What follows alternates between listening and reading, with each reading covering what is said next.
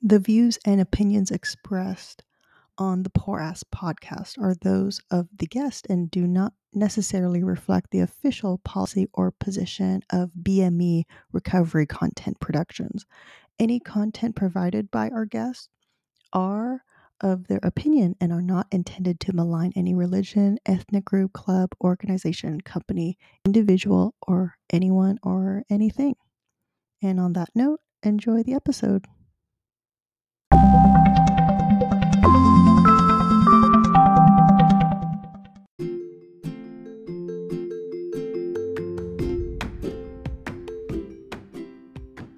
Hey everyone, thanks for listening. I have a new website. Go to www.poorasspodcast.com for episodes. That's www.poorasspodcast.com. So if you hear vcomedy.com, that is the old website. Go to www.poorasspodcast.com for episodes and enjoy the show. Thanks for listening. Thanks for supporting. Bye.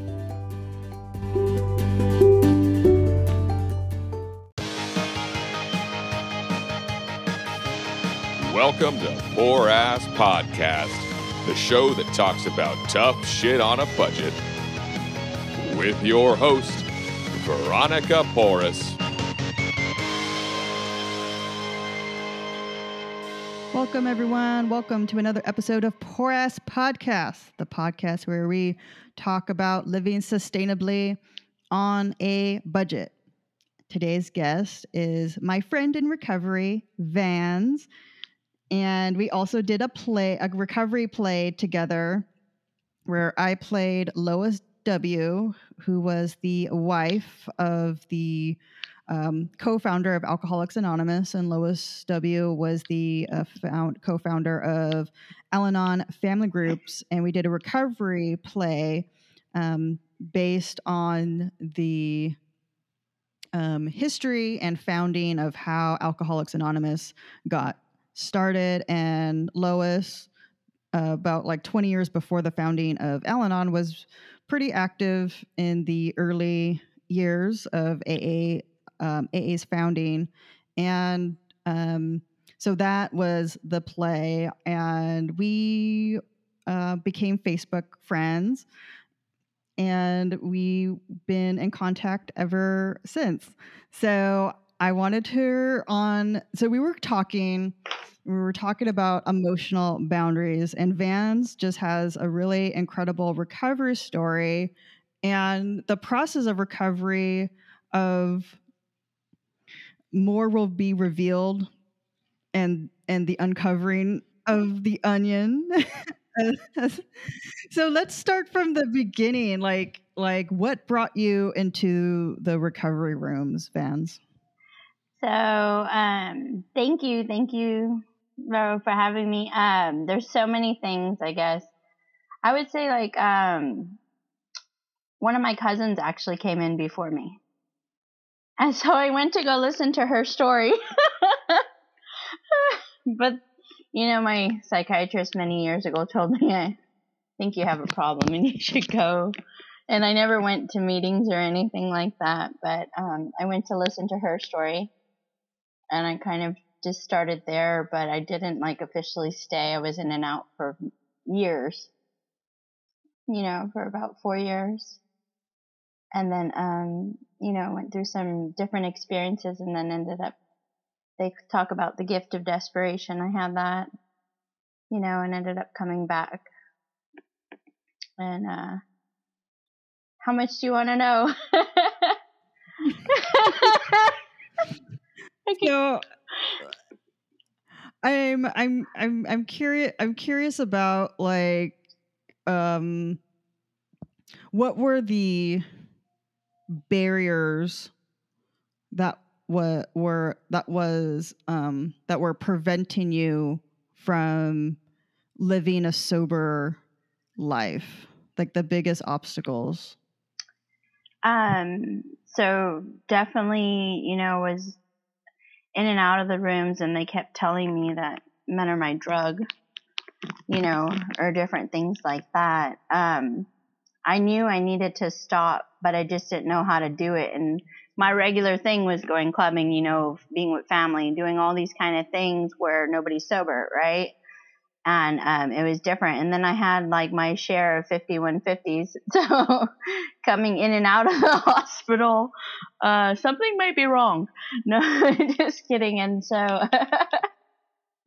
so I had to experience those different things. And I think too was denial. Denial was so big, and I didn't even understand what it meant to be sober, or to not drink.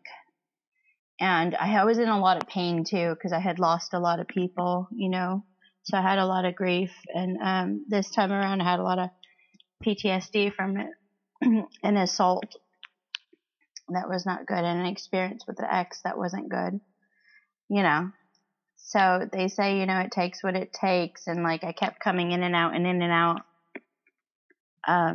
But this time I stayed. What did you think about the spiritual or the God part of the steps? And I've been in recovery for 16 years, and that I would say that was probably like the very top reason, and the difficulty newcomers have entering the rooms is the whole God thing, thinking it's religious and we're going to force you to believe in a certain thing, or it's a cult. And what was your first impression when people were talking about like turning it over to a higher power?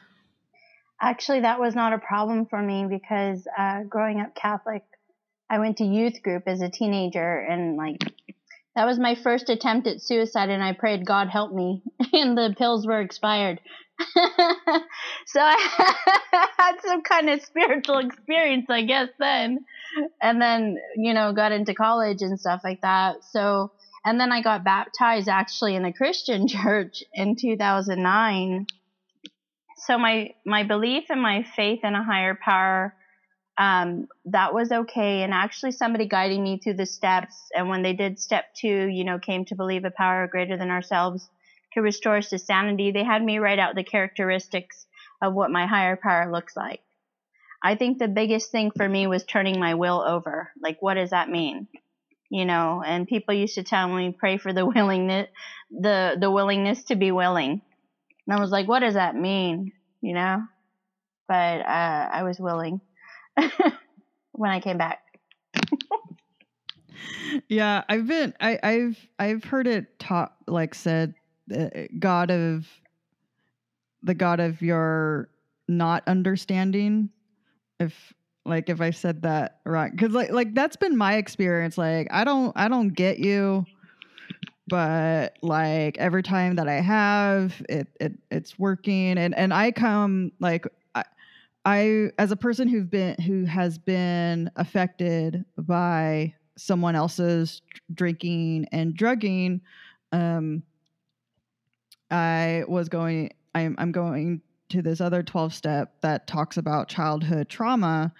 And so like that perspective is that as children, being abused in dysfunctional or alcoholic homes, like your higher power is those of your parents. And so my God, because I viewed the adults, I'm a small little person. Here's these huge people, these huge scary people, and my dad with a big loud voice, and my mom has a big loud voice, and it's like, well, I guess that's God, just like that abuses. And so of course, and like, I grew up in alcoholism for the first 26 years of my life, and then that's when I found the rooms, and so that has definitely shaped just how I viewed a higher power, like punishing, and it's my fault, and a gaslighting,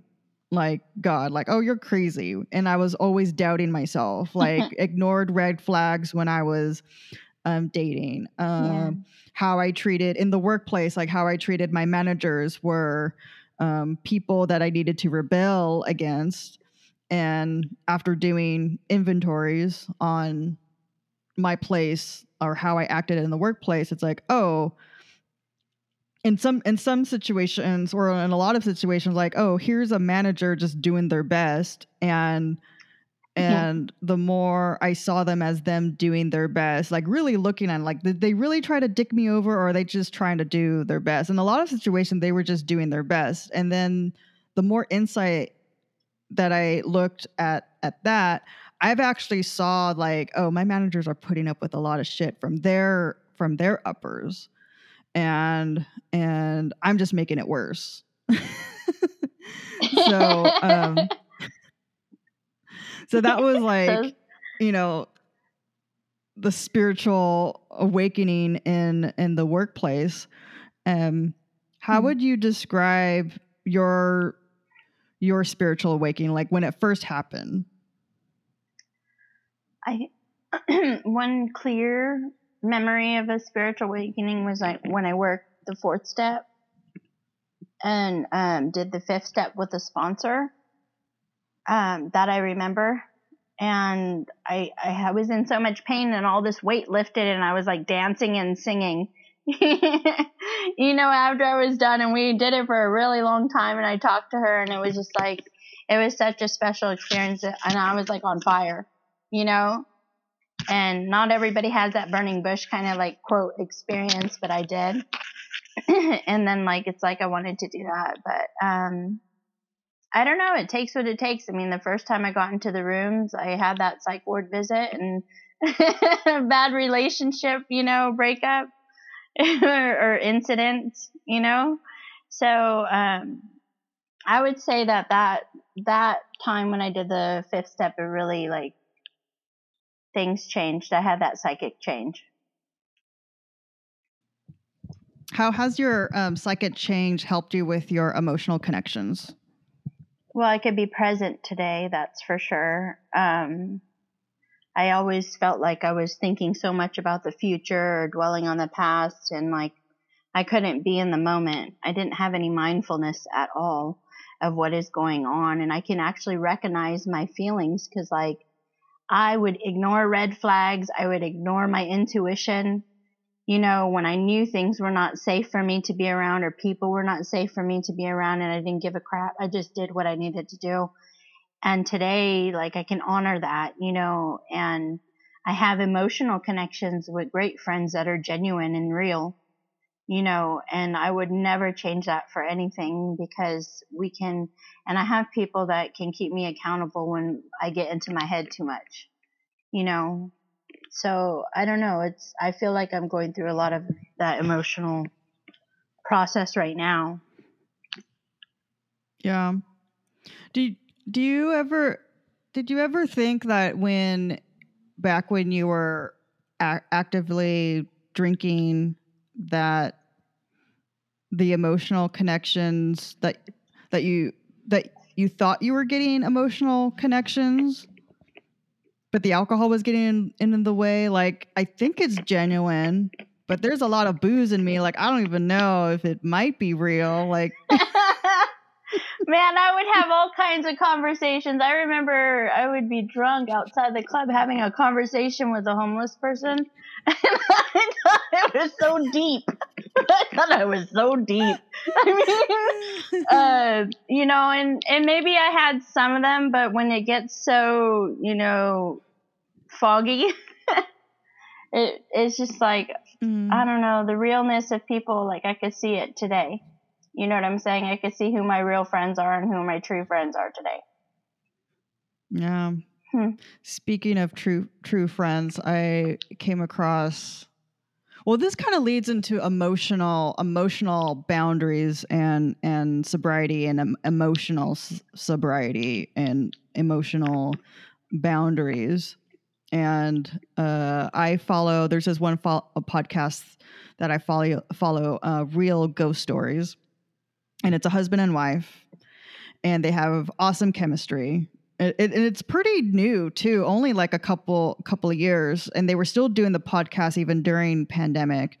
And in the podcast they would talk a little bit about like their pandemic experience. Like we call, in the US, we call like frontline workers essential workers, and they're in the UK and Ireland, and then they call their essential workers key workers. So they would all, like, some episodes that would do like okay, key worker shout out goes to the EMTs of our, or like something like that. They'll do that, and they'll do ghost stories like too, and it's people submit their ghost stories. And they built like quite a following in such a short time. I really love it. The wife has a really awesome narration like voice. She has the voice of like storytelling. And then her husband, it's Emma and Dan, husband and wife podcast team, and then Dan, the husband. And this is in the podcast, like people could listen into it. So in the podcast, he's the scaredy cat. And so his wife, yeah. And so every time, like right before Emma tells a story, she's like, Dan, are you ready? And he says, no, I'm not. And then, but she tells it anyway. Nice. So it's so cute. And in the podcast, like they did say that, Dan is a high risk individual. So they were keeping safe. And then suddenly I get a post on my feed, and I go to their Instagram page, and it says that Dan passed away. The husband passed away like suddenly. And in the post, they did say to everyone, like, don't contact Emma. I think it's written in the third person. I don't know if Emma posted it, but it doesn't matter. Like in the post, it said like, please respect Emma's privacy. Don't contact her during this time. And so I haven't seen any new episodes of the podcast. I don't know what's going to happen to the podcast. And I'm still trying to catch up. There's so many episodes I haven't listened to. But it's so and the post is up, and the post does allow you to comment. It wasn't turned off comments like you're so people, it was like thousands of comments on this post, like, I'm so sorry. I posted, I'm so sorry. And that was probably a month ago, or a couple of weeks ago. And so now a new post like was posted, and I'm like, oh cool, like what's up? And so I go to the post, and it's from the wife. And again, she made the announcement that she's like, I took off all my personal social medias. You guys keep emailing me. Stop emailing me. My grief isn't your grief. I'm already suffering enough.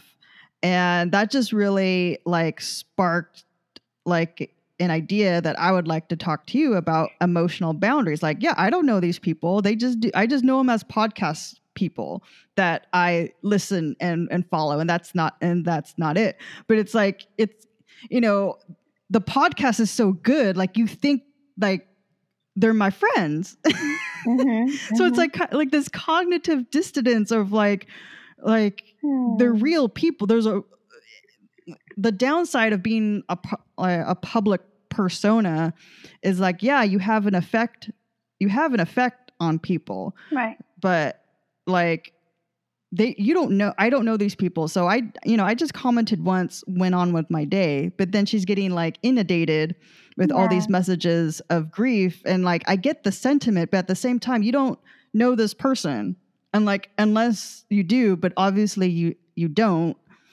And, I mean, this is what people in the public have to do on a daily basis, like boundaries, like no one's business, even more so, like, if you're a civilian. Yeah. So taking it down a notch at the civilian level, what has your experience been with emotional boundaries, dealing with people who think they know you, but they don't? I mean, wherever you go, there you are, I've had people like cross really, really serious boundaries to where I needed to get a restraining order. In the sense of just people in general, I think that's why I'm selective of who I talk to and who I'm around. I like my privacy. I think that's like I had opportunities to do the acting thing and be in the public eye many years ago, but I like my privacy and I didn't want to have to deal with all that stuff. So, I mean, more power to those who are there and have to experience that. Hopefully they have the support and, maybe a public relations person or somebody to help with that area. I like to be more private, I think. And there are sometimes a lot of people who don't know you. I mean, I was homecoming queen in 1997. There was 2,500 people in our school. A lot of them knew me, but I didn't know a lot of them, but I had my good friends that I was close to. And at that time, I was just like, do I want to be popular or do I want realness, and I didn't want that popularity, and seeking that kind of public life. Because I think there comes a big responsibility with it, being in the public eye. Yeah. Yeah, I remember in high school, there's this one guy, my crush, like my high school crush. Oh, he was so hot. And Yes. I viewed him as part of the popular crew.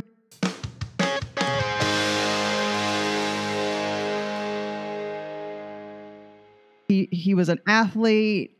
He was part of the drama crew. He did later on become go to LA. He's a musician, actor. Yeah. And we did reconnect at our 10-year anniversary. And since then we kept in touch. Not so much anymore.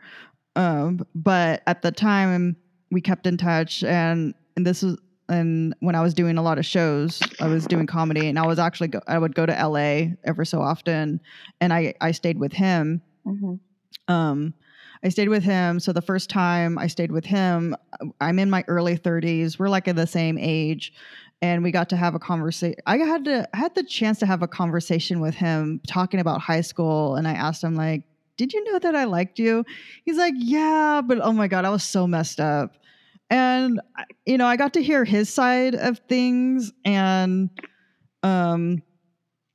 he grew up in an alcoholic home the same as me, but just how we experienced being affected was different. Like, he was a jock and an athlete, and I was like a nerd with a couple of friends, but we both had the alcoholic home experience. And so, like, we were both like suffering in our own way, but when you're 18 or you're like high school, 16, 17, I was 18. 17.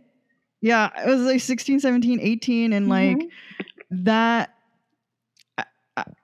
I didn't, all I saw was popularity, and I wanted to be a cheerleader. I wanted to be popular, and come to find 15 years later, it's like, it was fucking bullshit. And then he even said, it's like, he's like, and I when I was like, "Did you know that I liked you?" And he's like, "Yeah, oh God, I was sleeping with everyone." And like, you know what? If you were still a virgin during that time, like, good, like, wait. And he was telling me it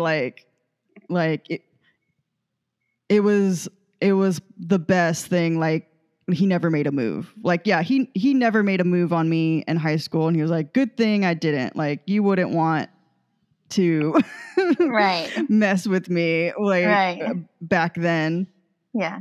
But so now that we did end up hooking up like a little time after that. So that was fun. It's that was fun. Yeah. Yeah, it's like my high school crush. Yeah. Yeah, it's so different now. But like it was just like how that story like came full circle, that I got to hear his perspective. Like yeah, like we were both suffering in our own in our own way, and it manifested like differently. Yeah, that's nice that you had that experience. That's so funny. That kind of reminds me of mine. What was yours? I had a high school crush, but I didn't know what I know today, but it's different. Oh my God. I obsessed on this person, and actually it was so funny because we went to a dance together my junior year. He was a senior. And then he went to college at San Luis Obispo with my cousin. So I would see him here and there, and there was like opportunities. And I think I was a drunken mess when I hooked up with him one time because I was just so drunk and sloppy. I think he stopped talking to me, and I was like, "Oh yeah, I would too." Just kidding, but I mean, we're still like okay, and he's a Facebook friend right now, and I'm happy he's happily married and all that stuff. But I always played hard to get when I liked someone, you know, and to the point where they didn't know I liked them, you know. But anyway, so that was kind of that, like, that situation. We had seen each other again in our 20s, and then actually one of his good friends is married to my cousin's cousin. So it's like everything's connected, you know? Yeah. So. That's funny. Yeah. That's funny. Yeah. I said it. Uh-huh. Oh, my sister was teasing because I said if I went back that way, it would only be because of him. But just kidding. Going back to emotional connections, how has that affected your dating? Like for me, I'm demisexual, and that has been a journey, and that came out, like I did an inventory on my sexuality, and this was before a certain book that came out that talked about intimacy and alcoholic relationships. Mm-hmm. So that was before that book, but I'm going through I'm doing the inventory, and I'm also doing like research. Like what am I feeling? And it's like I knew about asexual, so I look up asexual in the definition, and I was like, not quite. And then I came across another definition in Urban Dictionary of all places, and I looked up. I didn't Google demisexual because that didn't enter my lexicon of mm-hmm. of sexual orientations. I just knew at the time it was like gay, straight, lesbian, bi, asexual. Like that. Those were the only ones that I was like aware of. Right. And I maybe polyamorous. Like maybe that came in. Yeah. But in my research, I think I came across this other word in Urban Dictionary, demisexual. I was like, what's that? So I click on that hyperlink, and that took me to like another page. And then I'm reading the definition of demisexual. Yeah. And it said like it's not like, it's like the halfway point between sexual and asexual, where the primary connection is emotional connection, and an emotional connection needs to happen before a sexual connection like in order for me to have sex, I have to have like an emotional connection with you, which blew my mind. And it totally makes sense now because I could never do one night stands. And I've talked to other friends who talk about their one night stands and they're straight cis women. And I, at the time I did identify as straight, but it was a different type of straight. Like I like dudes and I like dick. I prefer that. But it's just like how to get to dick. It was just like this long, right. Long path, curves, detours. And it's like, and this isn't like, it's not wrong I felt something was wrong with me, but nothing is wrong with me. But at the time, I'm living in this construct paradigm of like, these are your choices. If you're not in that choice, whatever, you're a loser. Like, you know, Right. that was it. Right. But it's taken me, and it still takes me daily to not think anything is wrong with me. It's just like, oh, this is how I am. So now I get the definition. I'm reading the definitions like, oh my God, this is me. And I hate categories. And labels. Don't put me in a category. Right. I don't like labels, but like I needed one. I needed one just to like, you know, so I could get more information. Right.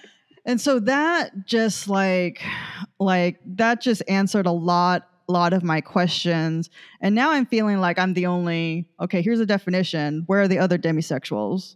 And then I found out we have our own flag. We have the demisexual flag, and the colors are black, gray, purple. And I'm like, oh my God, we have a flag. So I like my flag. Nice. But I hate categories. There's so many flags. How cute. There's so many flags. And feeling like the only one. I know I'm not the only one. No.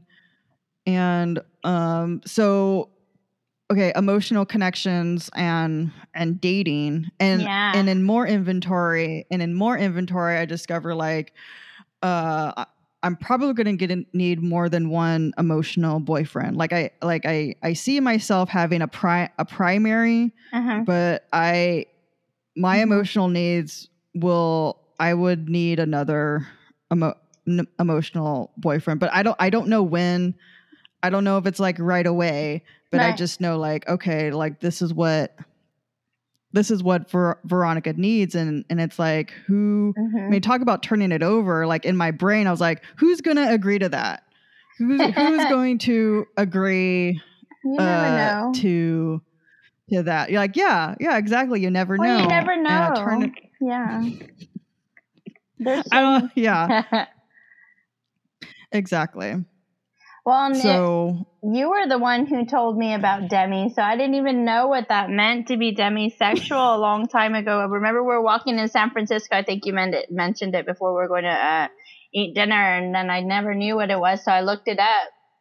And like, of course, I've had, you know, when I was drunk and stupor, I had many one-night stands, and even in sobriety, I've had some. But I'm seeing now that I have to have that emotional connection because I don't just want to sleep around with people, and it's different. But it was interesting that you brought up the poly thing because that would be something totally new for me. But I've thought about it. But I'm like, is it going to be all complicated? Because I know how I am. You know, there's like so many factors. Like dating is so hard, and I don't want to use apps. I'd rather meet organically and like know the person and stuff. You know? And another revelation, I don't know if you feel the same way, but it's like every time I would be on the app, it would stress me out. It would just stress me out. And then the more I come to understand like my own sexuality and like my needs, it's like whoever's programming these apps, it's really more coming from like a heteronormative viewpoint. Yeah. And I don't know what a demisexual dating app would look like. Retweet. Like I remember reading about like cuddle parties. Oh wow! And like cuddle, like no sex takes place at these cuddle parties, but it's like a bunch of people that go to a house, a host hosts it, and these cuddle parties, and you cuddle with strangers. Oh wow! And I'm reading the FAQ, and one of the questions is like, what if I get a hard on, and then the answer is like, it's perfectly. It's okay. It's perfectly natural. Don't dry hump, and like let the person know. Let them know. Sorry, hi. I have a hard on. I have a hard on right now. Just stand a little bit further from me. Yeah, like let the person know, and like breathe through it, and So it was just like all of these, and like at the cuddle party, there's a lifeguard that like kind of just roams the room and like make sure people are safe. And I was like, that's so hot. Like that's my right? orgy. That's my orgy It for the actually sounds well, for, You're right. Where's the lifeguard It's and hot. the cuddle party? I'm gonna start selling cuddle parties. I'm like, I would go to You that. want to Like host that's one? my orgy. That's That my actually power sounds fun. exchange. Like if there was like the demisexual version of like the power exchange in San Francisco, like I would be there. That would be awesome. I'm gonna start one. We're gonna have a festival. It's gonna be a cuddle festival. Yeah. Oh my God. Embrace You're yourself. The cuddle festival. The cuddle like, festival. Like there's the Folsom Street Fair, and then there's the Cuddle Festival. And the Love Fest. Cuddle Fest. Cuddle Fest 2023. You heard it here first. Oh my gosh, that would be so funny. We'll have to make up rules though, so nobody crosses boundaries.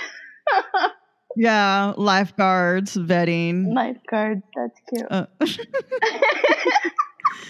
So it's so I don't like app stresses. It stresses me out, and it just makes it's just not very conducive to like, you know, that meets my needs. And the pandemic doesn't make it any different. And I wasn't like really dating before, like either. Like when I moved here, I did go on a couple of dates, never went any place, and then pandemic happened, and it's like, you know, the loneliness was just like it gripped my heart even before COVID, but now it's like gripping it more. But at the same time, I like my solitude, but then my solitude could easily go into like isolation, and sometimes like I don't even know it because it feels the same. Like, what do you mean? I'm not isolating. I just like my solitude. And it's like, when's the last time you like texted someone?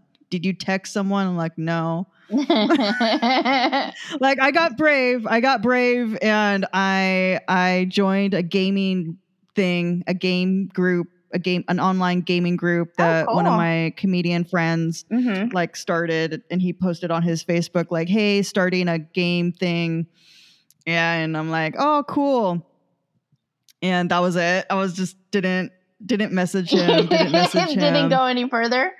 Yeah, I didn't go any further like that. And then I got brave, and I Facebook messaged him like, hey, are you accepting any more players in your game thing?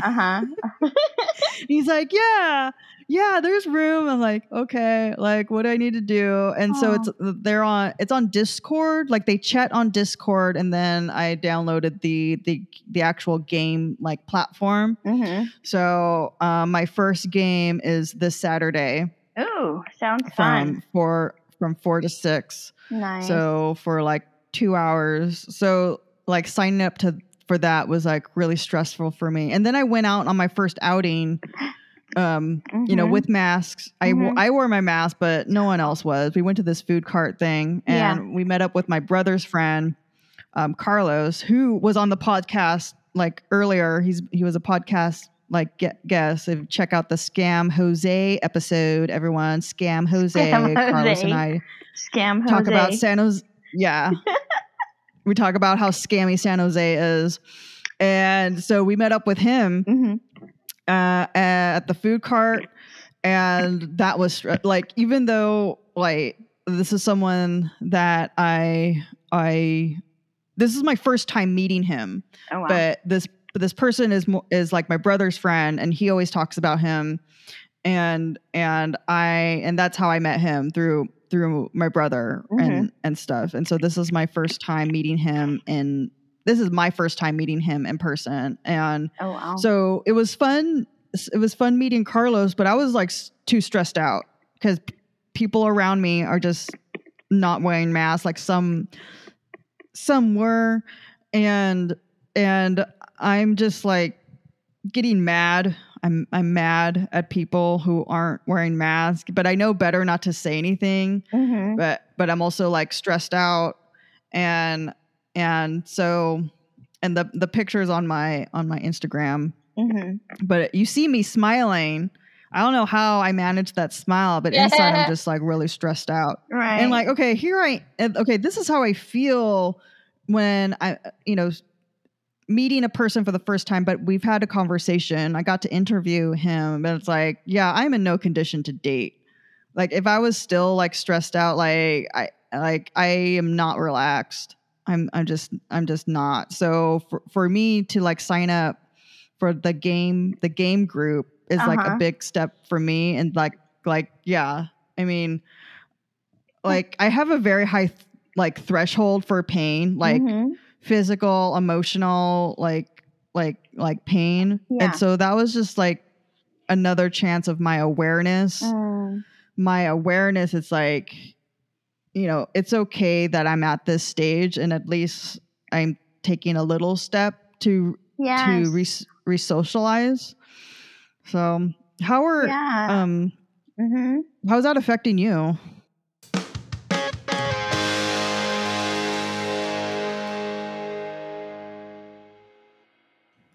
Well, I hear what you're saying and stuff, and I think it takes time for everyone to adjust. I've been working in a psych ward through this whole COVID thing, and we had a few outbreaks at our facility. So yeah, so navigating through that and being able to be okay. And we did get vaccinated early, or I chose to get vaccinated early, in February. So I think for me it's been I think in the beginning it takes time to adjust when you haven't been out much and wearing masks and stuff like that. But for me, I've gotten adjusted because I went camping this last weekend, and it was I felt comfortable and stuff. So I think it's just taken time. But I mean, when we were at work, being right there, and you have the patients that had COVID, and you had to shut down the units, or they had to make sure we're wearing the proper PPE. That was very stressful. Excuse me. And that was, it was the first time I've ever spent Christmas by myself. I spent Thanksgiving by myself, and I have a huge family, and a lot of friends. And I really am I'm so extrovert. I love being around people, but I really was not around people, and staying at home and adjusting to that was tough. And being, cause this is the first time I've had my own place too. So now I have this place by myself, and having to get used to being comfortable in my own skin, So there was a lot of adjustments, I think, but I'm grateful that I made it through, and I think even the situation was difficult because I had family members who had passed, and some of them are in Brazil, so it's different, out there. And just being able to navigate between that and then, following guidelines, and then where's my safety, where do I feel safe? Took time. And now I feel a little bit more comfortable because we're having some more in-person meetings, and I feel okay with that, Yeah. So I actually know you by your previous name. Yeah. And so I introduced you as Vanz. And that's a story in itself. How did you come to your new name? Oh, wow. This journey in itself has come. I mean, I just came out of the closet, a couple years ago? Not even, and I actually had mentioned it when I was 20, but my mom and my aunt were like, no, you're not. But if you were, we'll love you anyways, kind of thing. And so I never put anything on it. Excuse me. But when I worked my steps the second time, and I was writing the characteristics of my ideal partner, I thought it was going to be husband, but it was like, no, it's a person. Excuse me. So in this process, I came out, and I never knew what non-binary meant. until I had a friend who transitioned a few years ago, 5 years ago or so. And when I was applying for grad school, for my clinical PsyD, at that time, they asked me my pronouns, and it was either she, her, or they, them. And they, them just kind of sat more with me. And so I prefer they, them, but I'm okay with they, she, because a lot of people still see me as that. And I think in this process, it's taking time, and it will take time some people may understand, they may not. I'm not worried. But in the name process, because as I was coming out and I talked to my psychiatrist, and I was thinking of changing my name, and he's like, well, what are you going to change it to? And I said, Vanz, Vanz, not very far from my given name, which is Vanessa, but Vanz. And then so he said it, and I was just like, wow, it felt like home.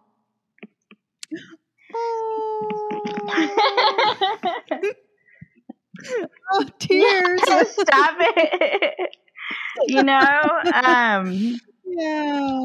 And he's been so supportive in my journey, because sometimes I get scared, and I'll tell you, because of those spiritual beliefs, I'm like, let me just go back in the closet. Oh my God. Yeah.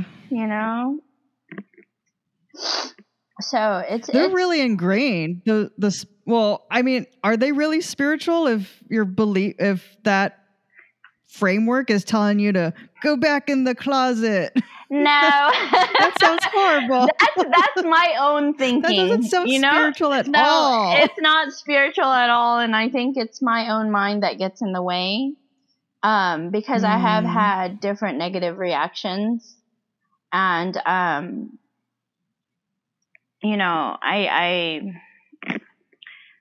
just like, I can't take those on. I can't take that stuff on. Yeah. I mean, this kind of circles back to emotional boundaries and emotional connections. And in my recovery journey, I went through a very significant experience where my teen mentorship and the 12-step fellowship that I'm in got revoked because I did a joke on cutting at a conference. Oh. And it turned into a thing. It took 200 emails and 8 months to get my status back. And it turned out to be the person who orchestrated it was a total setup, but the person who orchestrated it at the time had a lot of, quote, influence, and no one was able to. Some people were able to see it, but it wasn't enough to turn the tide when it first happened. That's why it took 8 months to get it back, for people to see the truth of what it was. So the friends that I did have stopped being my friends. My sponsor at the time stopped talking to me. And, and I've talked about this in other podcasts and then we did able to have a conversation where I really needed a sponsor during that time. And she just wasn't able to. She just wasn't able to be a sponsor. And then I did get another sponsor. So I found who are, that was and I'm still finding this lesson of who are the safe people? Where are the safe people? Because the people that I thought were safe turned out to be not safe anymore. Yeah. And then I found new people, the people that I never thought would even be there, stepped up. And stepped up to the plate and said their piece. And the people that I thought would be supportive just wasn't. And that was really painful. My brain wants to logicify my trauma, but if I really want to get real and sit in it, it was really, really hurtful. And the joke wasn't meant to be hurtful. It was meant to be let's find funny in a dark place. And was I successful at it? No, it was my first time telling the joke. It had nothing to do with a particular person, but so yeah. So and that whole process of finding new people when the old friends can't be friends anymore, so they fade away, and that process of finding new people is the most frustrating and painful, because it's kind of like in this limbo stage of, am I going to be okay? Because at that point, it's just all you have left is your higher power. Because like people are always going to like fail you, and I mean, and yeah, it's just like not putting all my eggs in humans, and so that process was like leaning on to a power beyond my human comprehension, and it worked. You know, things did work out, and changes eventually in our policies when it came to removal of mentors did change. It took a while, but it did change. And due to COVID, the person that I thought had clout, I don't hear about him anymore. Good. At all. So I don't know if he's still around. I don't know if he got COVID. So I don't know. So oh God. How are you finding safe people during this time? This is a fragile time for you, but it's also very exciting. I would think, coming into your authentic self. You know, how are you finding safe people? Wow. I'm glad you just talked about that, because like I've been going to more LGBTQ plus meetings, and I have it's so funny how things work out divinely, because like the other day I've been wanting to get a new sponsor, and I got hired at a job, I got hired at a job in 2 days, fired the second day. In a matter of hour, I got fired. My old boss told me, we still want you to stay at our job. Gave me a reference to get support and a therapist to specialize in transgender issues. And I got connected to that person. And then my old sponsor told me, I don't think it's going to work out because you're talking more about transition stuff and I don't have experience with that, blah, blah, blah, blah, blah. We parted ways, and then I got a new sponsor in a matter of an hour. Oh my God. Like, how does that happen? Fast. Right? That was like, It's so funny because I had written it out like a couple days before and put it in my God box, right? And just put it out there to the universe. And that all happened. It was emotional and stuff. But today I'm selective. That's why I say I'm selective of who I'm around. But it's funny how everything works out, because I went camping this weekend with a young people's group. And I met some people who are like me. And it was liberating. And we went swimming topless, and it was awesome. And I will do it again. It was very liberating. It's so magical. Isn't it? It's magical. Right? It's just like, wow. And, so I think trusting in this process, that's what I've learned to do, right? Just trust the process and take the action. So I'm just like putting my feelers out there, trying to build the support as I go, but also being real and being who I am, because I've pleased everyone else for so long, I feel like, or I wanted everyone else's approval. And it's hard to get away from that sometimes, Yeah. No, it's like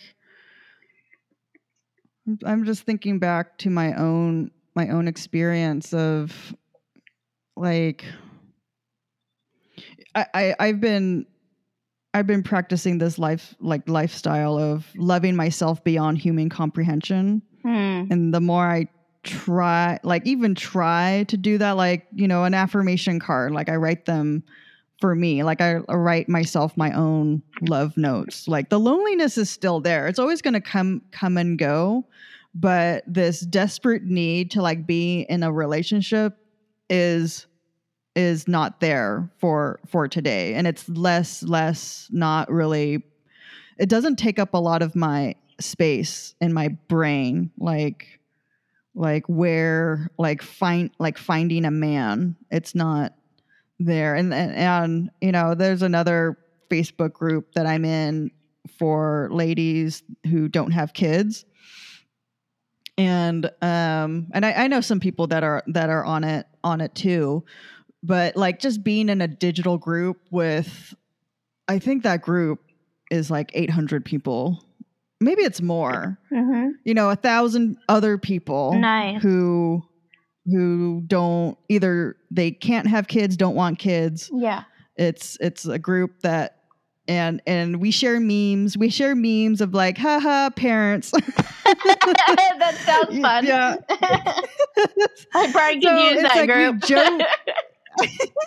You know, we joke, but you know, sometimes it does get serious. Like a person would post and they're getting flack from family, like, why aren't you married? Why aren't you having kids? And right. it's hard. I mean, it is hard. It is hard. I'm really blessed, like, that I had a mom who didn't do those pressures. And this is huge. Like I come from a Mexican heritage, where traditionally Mexican women, you had babies and you got married. Yeah. And my mom was raised like Catholic. Yeah. Like my grandma was like really Catholic, and my dad comes from a Catholic family. Like, but they didn't. I mean, like still like we like. And so like they were really inundated with like the Catholic dogma, and even though they don't go to church or whatever, it's still in you. Yeah. It's still in you. And I still experience those, like the spiritual abuse like from that paradigm, but somehow maybe it was like the sign of the times, but my mom was in her 20s when first wave feminism came, like the pill came out, Roe versus Wade like came out, and women's lib, all that.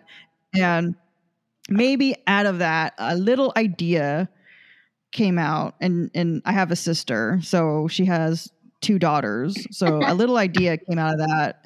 And maybe my mom was like, maybe marriage isn't that important.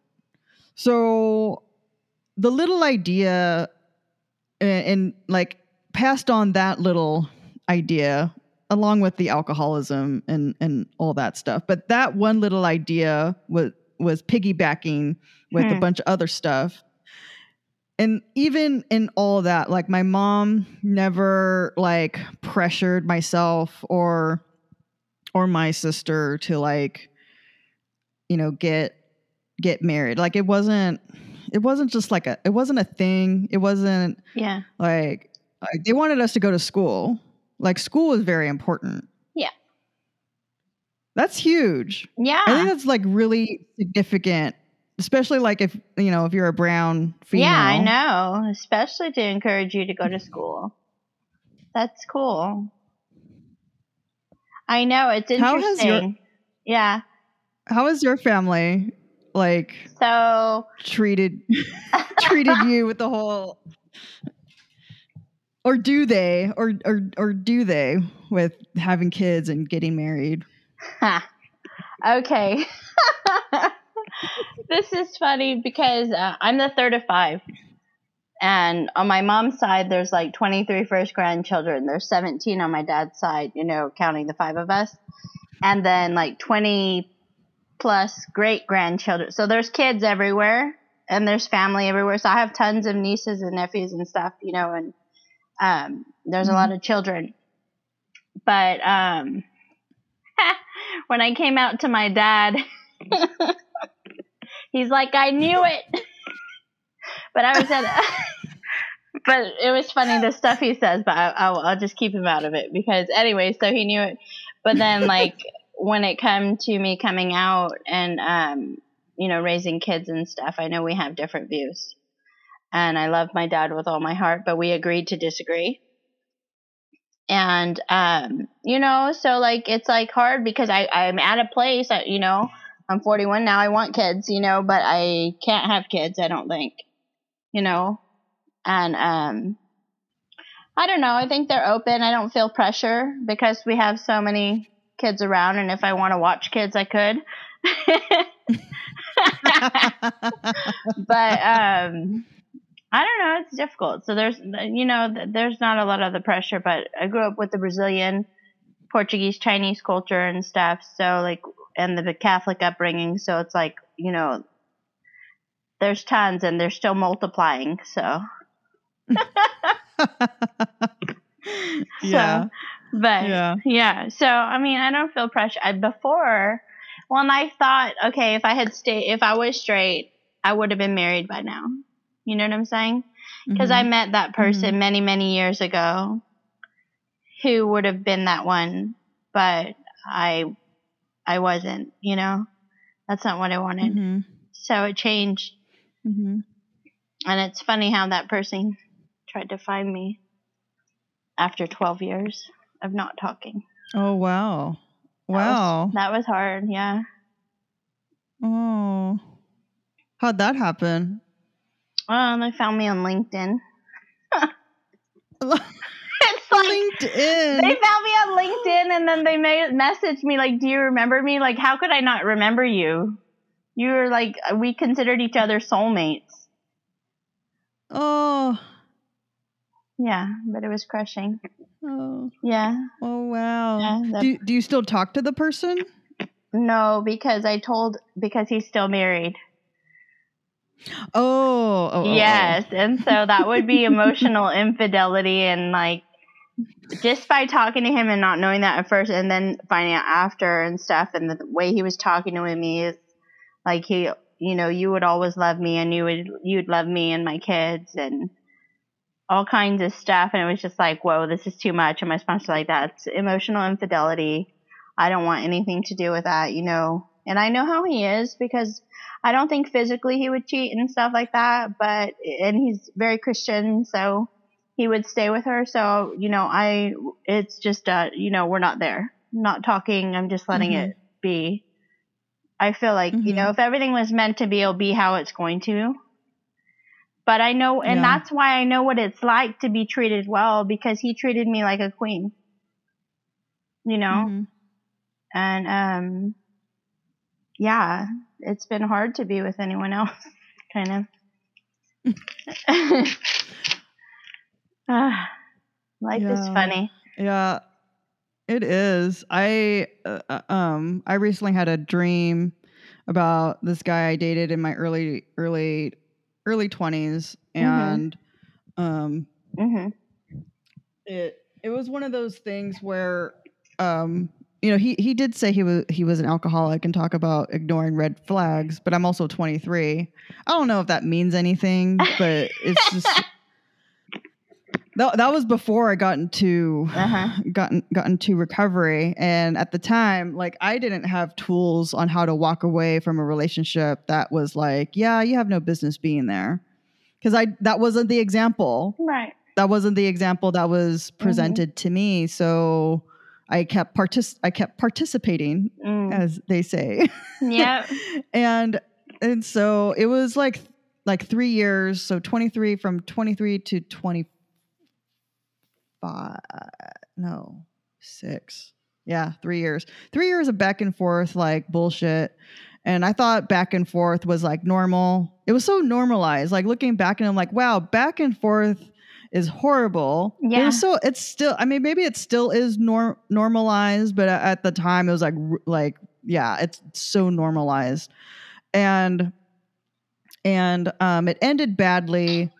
I definitely had a part in it. And didn't know how to process that hurt. And I was like processing it on social media, and I don't recommend that.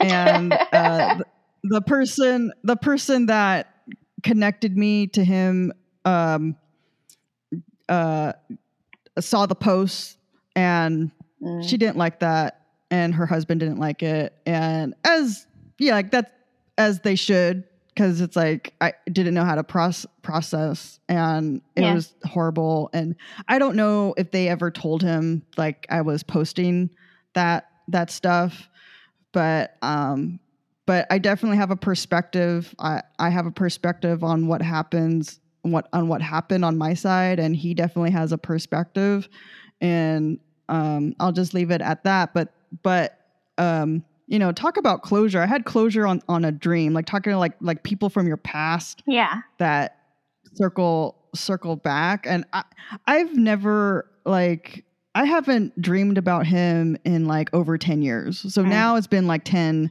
years. He is in my inventory.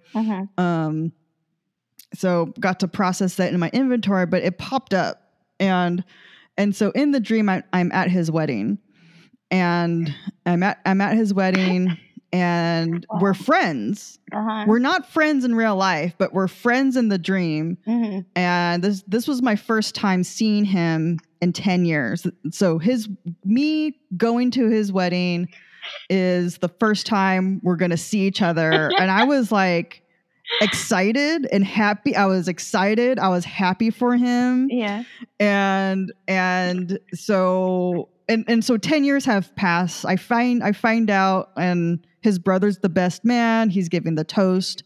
His parents are there, but I find out his parents are also divorced, but he had a falling out with his mom. So that's why his mom wasn't at the wedding. But then at the last minute, she shows up, and they reconcile at his wedding. Right. And I find out that his brother has divorced the person who introduced us. And as part of the toast, he's like, I hope you two stay longer married than me. And I was like, oh, okay. And that's how I found out that they got divorced. I'm like, oh my God, they got divorced. Wow. So then it's like meet and greet the bride, and the bride knows me because the person that I dated like told her about me. So that's how the bride knew about me. Right. And so she knew I was coming, and she was like so happy to see me. She's like, oh my God, you know, my husband has said so many things about you, and we hug, and she has like this gorgeous gown, like this beautiful, gorgeous gown. And then after I hug her, I stand in line for the groom, and then it's my turn, and I see him, and we embrace. And I'm like, I'm so happy for you. You look really good. Like, he looked healthy. He looked handsome. He looked happy. And then I see the person who introduced us, and it's like, we still hate each other. So like I'm like, okay, I guess we still don't like each other. So she ignores me the entire time that I'm there. And then I wake up. And then I was like, and then I'm just moved to like find him on Facebook. And I found him on Facebook. You did? And then, yeah, I found him on Facebook, and there he is with, and it's wedding pictures. Wow. And it's him with his new wife. And I knew he got married. I knew he got married in 2010-ish. Yeah. But this is a totally different person. Right. This is wife number 2. As far as I know, I mean, according to Facebook, it's wife number 2. But I'm looking at the wife. I'm looking at their wedding pictures. I'm like, that's the dress. That's the same dress that I dreamt. How crazy. And I've seen, isn't it? Wow. I've seen so many wedding dresses. Like, sometimes I'll buy like wedding magazines, and so I could just like look at the dresses. I know. I saved the pictures of the ones I like. Yeah, same here. And I've seen so many wedding, but this was specific, like the style, the design, just how it flowed. I'm like, that's what I dreamt. Like, I've never seen her before, and I thought I blocked him already, but I guess I didn't. I don't know. So I'm like, oh my God, there he is, and he looked exactly how he looked in my dream: happy, healthy, smiling. And I even looked like more further down. It's like, oh yeah, he did get married like prior, back in 2010. I guess he's not married to that woman anymore. So this is like totally new new bride. But it was just so trippy. And like, that's the dress that I dreamt of. I'm like, okay, I don't need to see your profile anymore. Wow. So I blocked him. Okay. You blocked him. You're funny. It's so crazy how things like that happen. I mean, because the one that I considered I would have been with, we met at Disneyland on grad night on Space Mountain Line. Oh. It was so funny. It was so cute. And then he tagged along with my friend and I because he separated from his friends. And he was from Oakland. I was from Antioch. So it was funny that we lived so close to each other and stuff. And like, he went to UC Berkeley. He decided he had a choice between USC and UC Berkeley. And I went to SF State, so he decided Berkeley to be closer. Oh, my God. Oh. He accepted me and all my crazy. Like, I would lay on the street to get my way. Like, I was just insane, you know? I was such a brat. Oh, my yeah. Oh my God. Yeah, but whatever. I mean, I don't know. Whatever. It's kind of funny though, because there's that part of me that was like, I'm willing to wait for the right person. You know, I wanted to sow my wild oats before I settled. I think I've sowed them pretty good. That's kind of weird. I'm like, do Demis ever sow oats? I don't know, because like my experience hasn't, like physical experience hasn't been that much. I've only slept with like two people. Yeah, two people my entire life. I've kissed plenty of guys, and I've done like a lot of drive-through type relationships. And I used to keep a list of all the guys that I kissed, and like not anymore. I lost track after like 40. Like I lost track, like whatever. But like drive-by relationships felt really comfortable for me, because like, or being an emotional mistress, because that was really comfortable for me, because it was too scary to be someone's girlfriend, because I would need to be present. I didn't know what it meant to be present or present to myself. And like the more present I am to myself, like I attract more available partners, more available guys. And I've actually had that experience. That's true. And definitely. Yeah. And it wasn't a true match. I think the person would have been a great, like another boyfriend, like another emotional boyfriend. He was definitely that. But the person already had a primary partner that like he considered. And like in talking to him, like more of the type of needs that I need for myself came up just by interacting with him. It's like, I'm looking for a primary. I'm not looking for another emotional boyfriend. Like if I had a primary and this other person came around, it's like, oh yeah, I'll totally talk to you.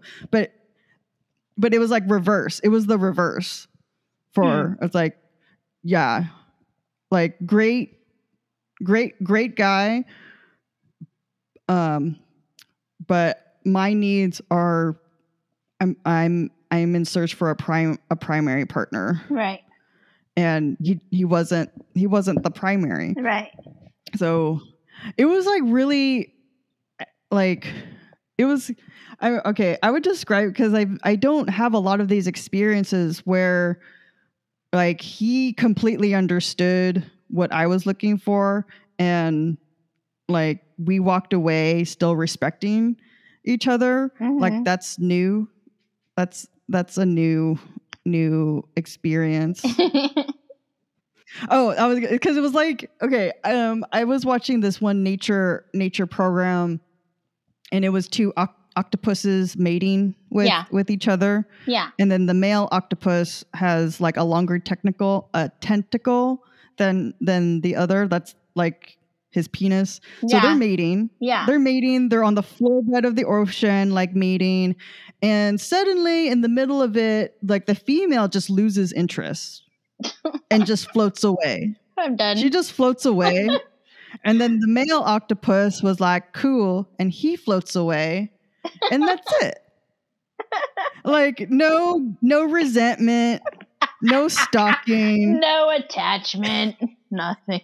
No attachment. It's like they tried. I don't know if she got pregnant anyway, but like they tried. It didn't work out. And like they walk away, still respecting each other. Like that's what I had with this guy. It's like we tried it. Like I felt it wasn't working. Mm-hmm. I felt it was working. I got to express my needs. I'm crying throughout this whole thing, like, by the way, because it's really hard to express. Yeah. But I think just him, just how he is, like, really heard me, and I heard him, like, where he's like at, and he heard me where I'm at. And, you know, we both said, you know, I love you. And we floated away. Well, it was an understanding. That's good. You know, I mean, I was just thinking because I was like, okay, I considered myself demi, I think, more after. But I don't know if I really am because I was so promiscuous. And sometimes you know, so I don't know, like, if there's like a, you know, one or the other.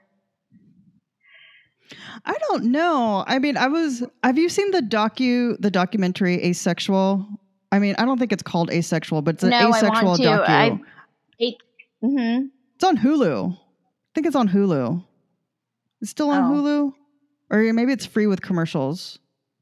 No, Hulu's a subscription now. Yeah, but I got to see the docu.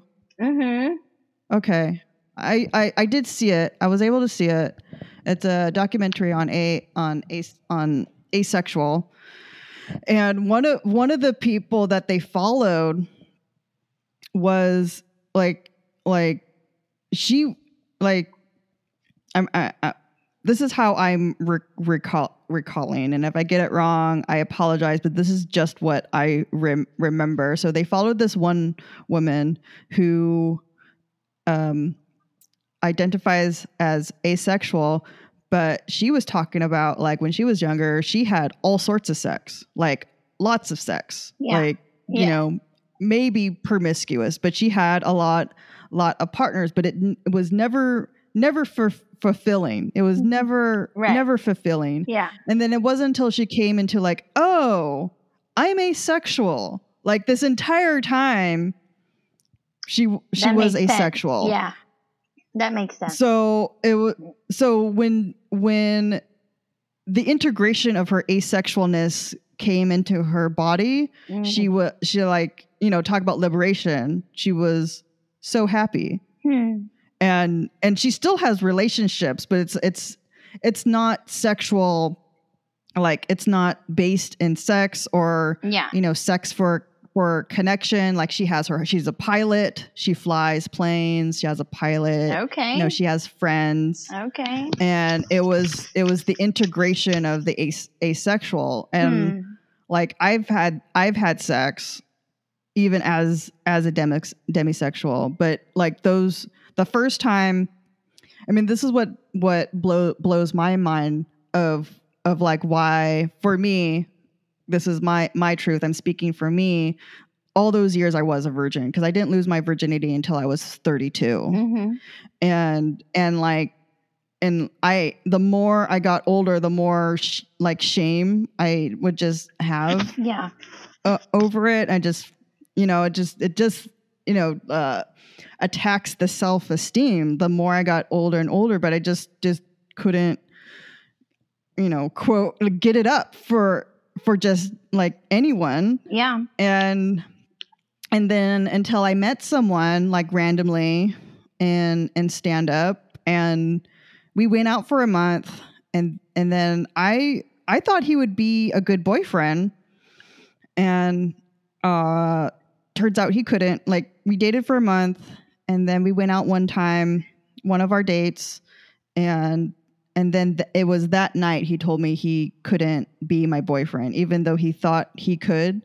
Like, he woke up that day, like, saying, and this is what he told me, like saying like, yeah, I could be Veronica's boyfriend.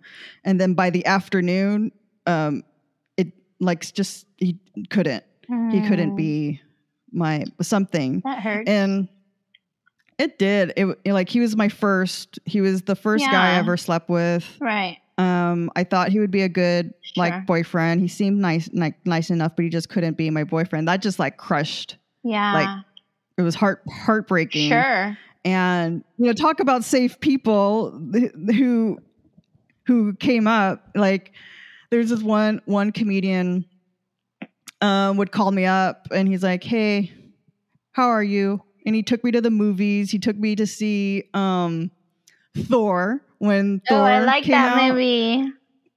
The first one, the first Thor. He took me to see Thor, and he would text me like, "You doing okay?" I'm like, "No." But like, fuck, like people like come up and like would like carry you through those like that's like hard. tough times. Yeah, and especially it being your first. I mean, I was young when I started. I was 15. But that first, like, I waited for a bit before, even though it was so young. But then he ended up cheating on me. And that's when my first suicide attempt was. Because my parents were splitting up and he cheated on me.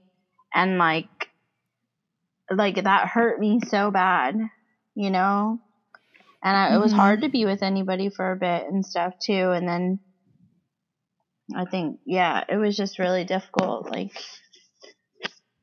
yeah. But how even things like happen, after, even after that, between him, the first guy I had sex with, and the next guy I had sex with, it was like 2011, from 2011 to 2018.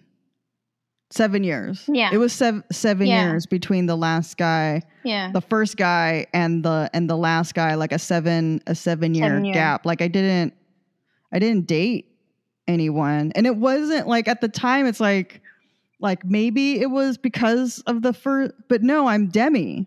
Yeah. I've been Demi this entire time.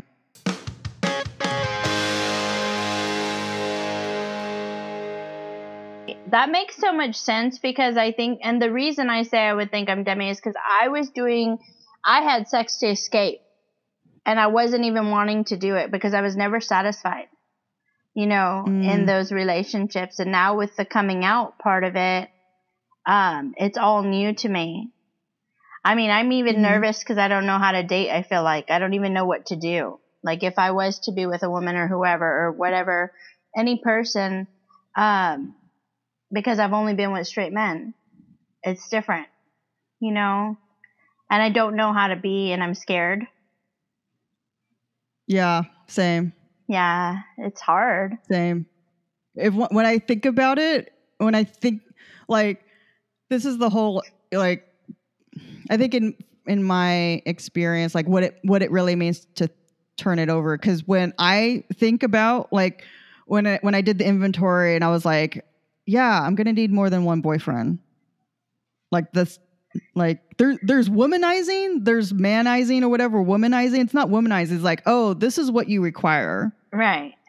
Like more than one, like primary and then emotional boyfriends. Like that's what I feel it's gonna work for me. But if I think about it, it's like, okay, like I'm strategizing right now, and I could feel myself getting stressed out just like thinking about it. Yeah. So in turning it over, it's like, okay, this is what came up in inventory. Just put it on your altar and go play your game. Like go wash dishes. Yeah. You're like, go, you need to make dinner. Like, oh, your brother called you. He has a doctor's appointment. You need to pick him up. Okay, pick up my brother. Right. Keep so like simple. That. Yeah, like that is like that is the turning it over. Like, okay. Yeah, and I could see that. And it's kind of like being in the moment and taking care of just the basic things right now. Not tripping over all that stuff, because I can't future trip over all that stuff. It's going to just not do any good. Who has been your octopus? I'm just kidding. I've told you my octopus. We'll see. Let's just say there was somebody I had a crush on, and this weekend was kind of like motivated. I got to be careful with that. I don't know. I guess I'm waiting. We'll see. Yeah, she's the first girl that I really had a crush on. Oh. Yeah. And I was worried. Yeah. Yeah. Have you had like crushes in recovery? I've had my fair share. Yeah, I've had. I wouldn't do anything. I wouldn't do anything. I've met people in recovery where we've like kissed, but those those instances, there's only like two of them. It was organic. Like it was really organic. I wasn't searching. It's just like the attraction just happened organically, and then it didn't turn into anything, and then like moved on with my life. There was this one interaction where this is when my demisexualness saved me, I would say, because this is one person that just like oozed like, and it could be like a trauma response too, like in my respective fellowship, generally there's not a lot of attractive men because they're all in the sister fellowship. Yes. And so it's rare. It's rare than model person, like GQ model person walks into the room and you're like, is he lost? Because it's like it's the sister program has all the attractive men, and it's like, what are you doing here? So anyway, I just remember this one guy. You're funny. Oh my God. He was handsome. I'll tell you this one story. Like, I'm in my, teen mentorship like meeting. We would always meet at this cafe for our meetings. Yeah. And he was a fellow mentor. And every time we would have these meetings, like other teen mentors in other districts would come to San Francisco at this one particular cafe. It was really fun, like meeting other mentors from other districts and to talk about teen stuff and stuff. And he was a new person, a new mentor and he came to one of our meetings and like, here he comes and he sits down and we have the meeting.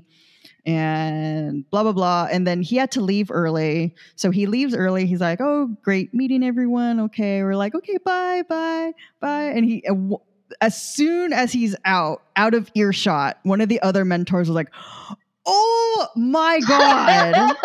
Like, are you fucking kidding me? Are you fucking kidding me? Yes. Serious? Yes. Serious? And she's married. Right. She's married too. But she was like holding her breath this entire time. Like, so we're like, yeah, we know. We know. Yeah, we know. She's like, son of a bitch. Are you kidding me? How does that person exist in the universe? Right. How? Where did he come from? And he was like one of those people. Yeah. Where did he come from? Where did this gorgeous man? Why does he need help? Why is he even here? Oh. Why is he here? Why does he need help? Does he need a hug? Invite him to Cuddle Fest. He's welcome to come to Cuddle Fest. Oh my God. Yeah, he was one of those people. And and you know what? Like, this is why I say like my demisexualness like saved me, because I definitely felt that energy, and I think it's coming from a trauma response. Probably, just like, and one of those people he like doesn't know how attractive he is. Aww, you know, one of those even like, better. why are like even what is better. wrong with all these people? Yeah, it's Why like are they all drooling? yeah. Oh my god. Yeah, he was like that. That's so I cute. don't understand why. What? Stop! Why'd you staring stop at me. knitting? Stop staring. They're like, oh my gosh. just That like sounds so everyone's funny. eyes just following him, like it's like magnet. follow him after the meeting. Like, is That's he famous? awesome. He's got to be famous. He's famous. That's awesome. Oh my god. Oh Yeah. yeah. Like, okay, Oh so my it's God. rare. It's rare. Yeah. Yeah, that's funny. There's this other guy that he had the same effect, but he wasn't, I think at the time, he must have been early 50s. So definitely like Silver Fox. And, and I was friends with him, and definitely handsome for sure. He used to model in the 70s. So you could tell he was like hot back in the day. Yeah. Cause like this was like another story. I got locked out of my apartment and I was booked to speak. And this was East Bay. I was booked to share my story. Oh, and this is in the East Bay. And so I go and I lock myself out. And I have to go to this meeting. And the guy, the attractive Silver Fox, was going to pick me up. And I was like, fuck. And I'm like, I have my socks on, and I was doing. Okay, I was doing my laundry. During this time, and I knew my friend was going to pick me up. He was coming from the East Bay to pick me up, and then we're going to go to the East Bay for the speaker event. Yeah. And I locked myself out. Of my door and doing laundry, and I only had like my socks on. And like, what am I going to do with my laundry? So I just put it back in the laundry room, and then my friend picks me up, and I have no keys. It's like, I got to go to the speaker event. And so he picks me up in his car. It's like, I locked myself out and I have no shoes. He's like, oh, okay. But I had my phone, at least. I had my phone. No shoes, I had my phone with service. me, thank God. Yeah. So...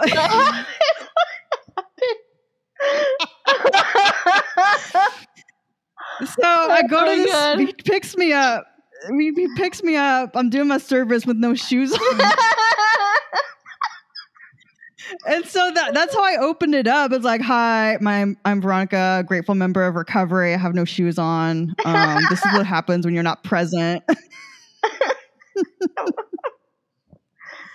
That's cute. So, I had no jacket. It was also cold. I have no jacket. So after the meeting. Yeah. after the and I have no keys, and it's late. Yeah. And it's getting late, and one of my other recovery friends was like, I have a blanket in my car. Do you want a blanket? I'm like, sure. So I have no shoes. I have a blanket like I'm a refugee. And I'm calling my landlord. You belong here.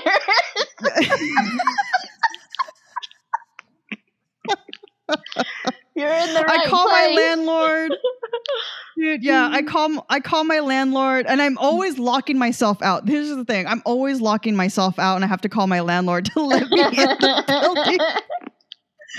And at this point, he was so fed up. Oh my God, my poor landlord. So he's like being terse with me. He's like, Veronica, I can't keep on opening the building for you. He's like, I was about to go to the bars and drink and have a good time. I was like, I'm sorry. You're ruining it. Aww. That is so And then my funny. friend, the Silver Fox is like, he's able to hear what the landlord is telling me. He's like yelling at me, and he starts getting mad. It's like, fucking asshole, like yelling at you. And it's like, it was just bad. So Well, he was He's protective but of my landlord you. was like, That's yeah, nice. I'm not able to come. I'm not able to come open the door. I'm like, I'm out. I'm like, okay. I'll figure something out. So Silver Fox save you? my friend, yeah, he did. We stayed we went to his place and he slept on the couch and I slept in his room. And I'm nervous. This is my first time like being in a house. And he didn't have a creepy vibe, so I'm like, "Oh God, I hope nothing happens." But still, I locked the door. I locked the door, and was able to like sleep asleep. And this is when he was like, "Oh, do you want to see my modeling book? I used to do modeling." I'm like, "Okay." And so this is portfolio from like his what, modeling 1980? portfolio. 70s. 70s. And I was like, oh Before my God. I was born. Yeah. Like, oh my God. He was hot. I bet. Like swimsuit pics and other pictures. Like, oh my God, you're handsome. Nice. So if you look at him now, like, yeah, like he must have been an actor. Like if you look at him now, it's like, yeah, you did stuff before. Yeah. Like I could tell. Yeah. Like, oh my God, he looked like he could been in Mad Men. You know that show Mad Men? Yeah. Yeah. He could have been one of those guys, like a Don Draper. Oh, nice. Like a younger, like just one of those those admin. Like he looked like one of those guys from the show people. Mad Men. Yeah, executive people, like handsome executive, like type. He looked like one of those. Cool. Those guys. But anyway, that's how. So handsome guy from San Francisco. How everyone was just like, my friend from the East Bay was having that effect in the East Bay. Yeah. The East Bay Fellowship. Right. So like, okay, yeah. It's like rare to see like handsome. I'm seeing more handsome guys like I now, know. but at the time, it was rare. Yeah, because there's more women, I think. Yeah. That is so funny. So my journey's been interesting. Yeah, it just varies. Because I was with a like silver fox person briefly. Out of control, but this weekend was interesting. I don't know. I'm gonna see how things go. Are you dating right now? No.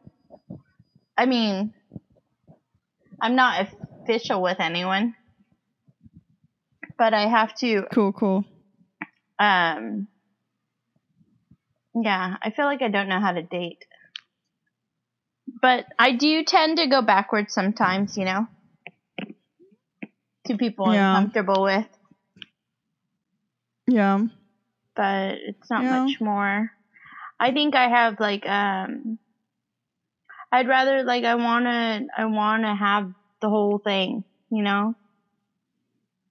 I want to have that life partner, you know?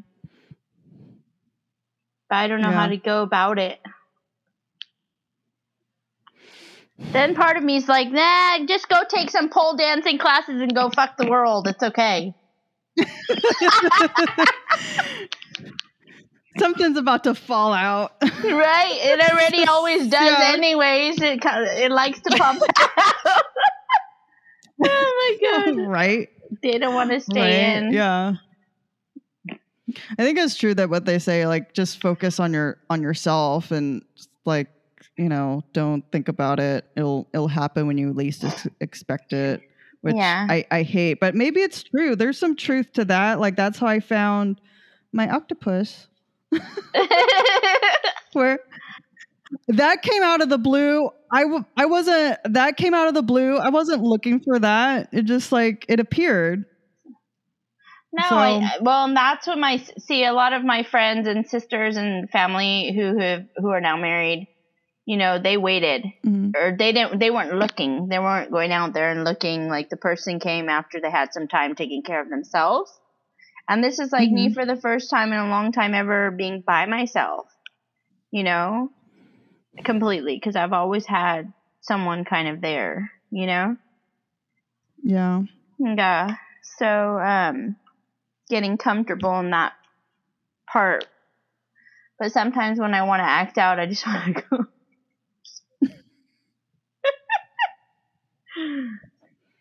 Reel it back in, you know? Yeah. Yeah. But I mean, I think I'm pretty, like, I'm pretty grateful because, like, I have a good job, I have a good life, you know? I have good people around me. Even in this transition and as I go through this change. Yeah. It's interesting. Good for you. Good for you. Yeah. I don't know. Yeah. Life I think is that's funny. a good. Yeah. That's a You good what? part. Mhm. That's a good way to Excuse me. end this episode. Before we leave, trying on a new thing as part of the format. Mhm. What are your favorite things to do while on a budget? My favorite things to do while on a budget. I like camping. No, actually, I don't know. You know, visiting the water, going to the beach. I love being by the water. Yeah, taking a drive to the beach if I can. Cool. So if you like this episode, you can give it 5-star rating. I'm on Apple Podcasts, Spotify, wherever you get your podcasts. If you like this episode, yeah. And you could get me on my website, vcomedy.com, VEECOMEDY. All my contact information is on the show notes. And if anyone wants a personal video message from me, I am on Cameo. Get me on Cameo. Thank you so much, Vanz, for Thank coming on you. the podcast. Yes. All right. Bye, everyone.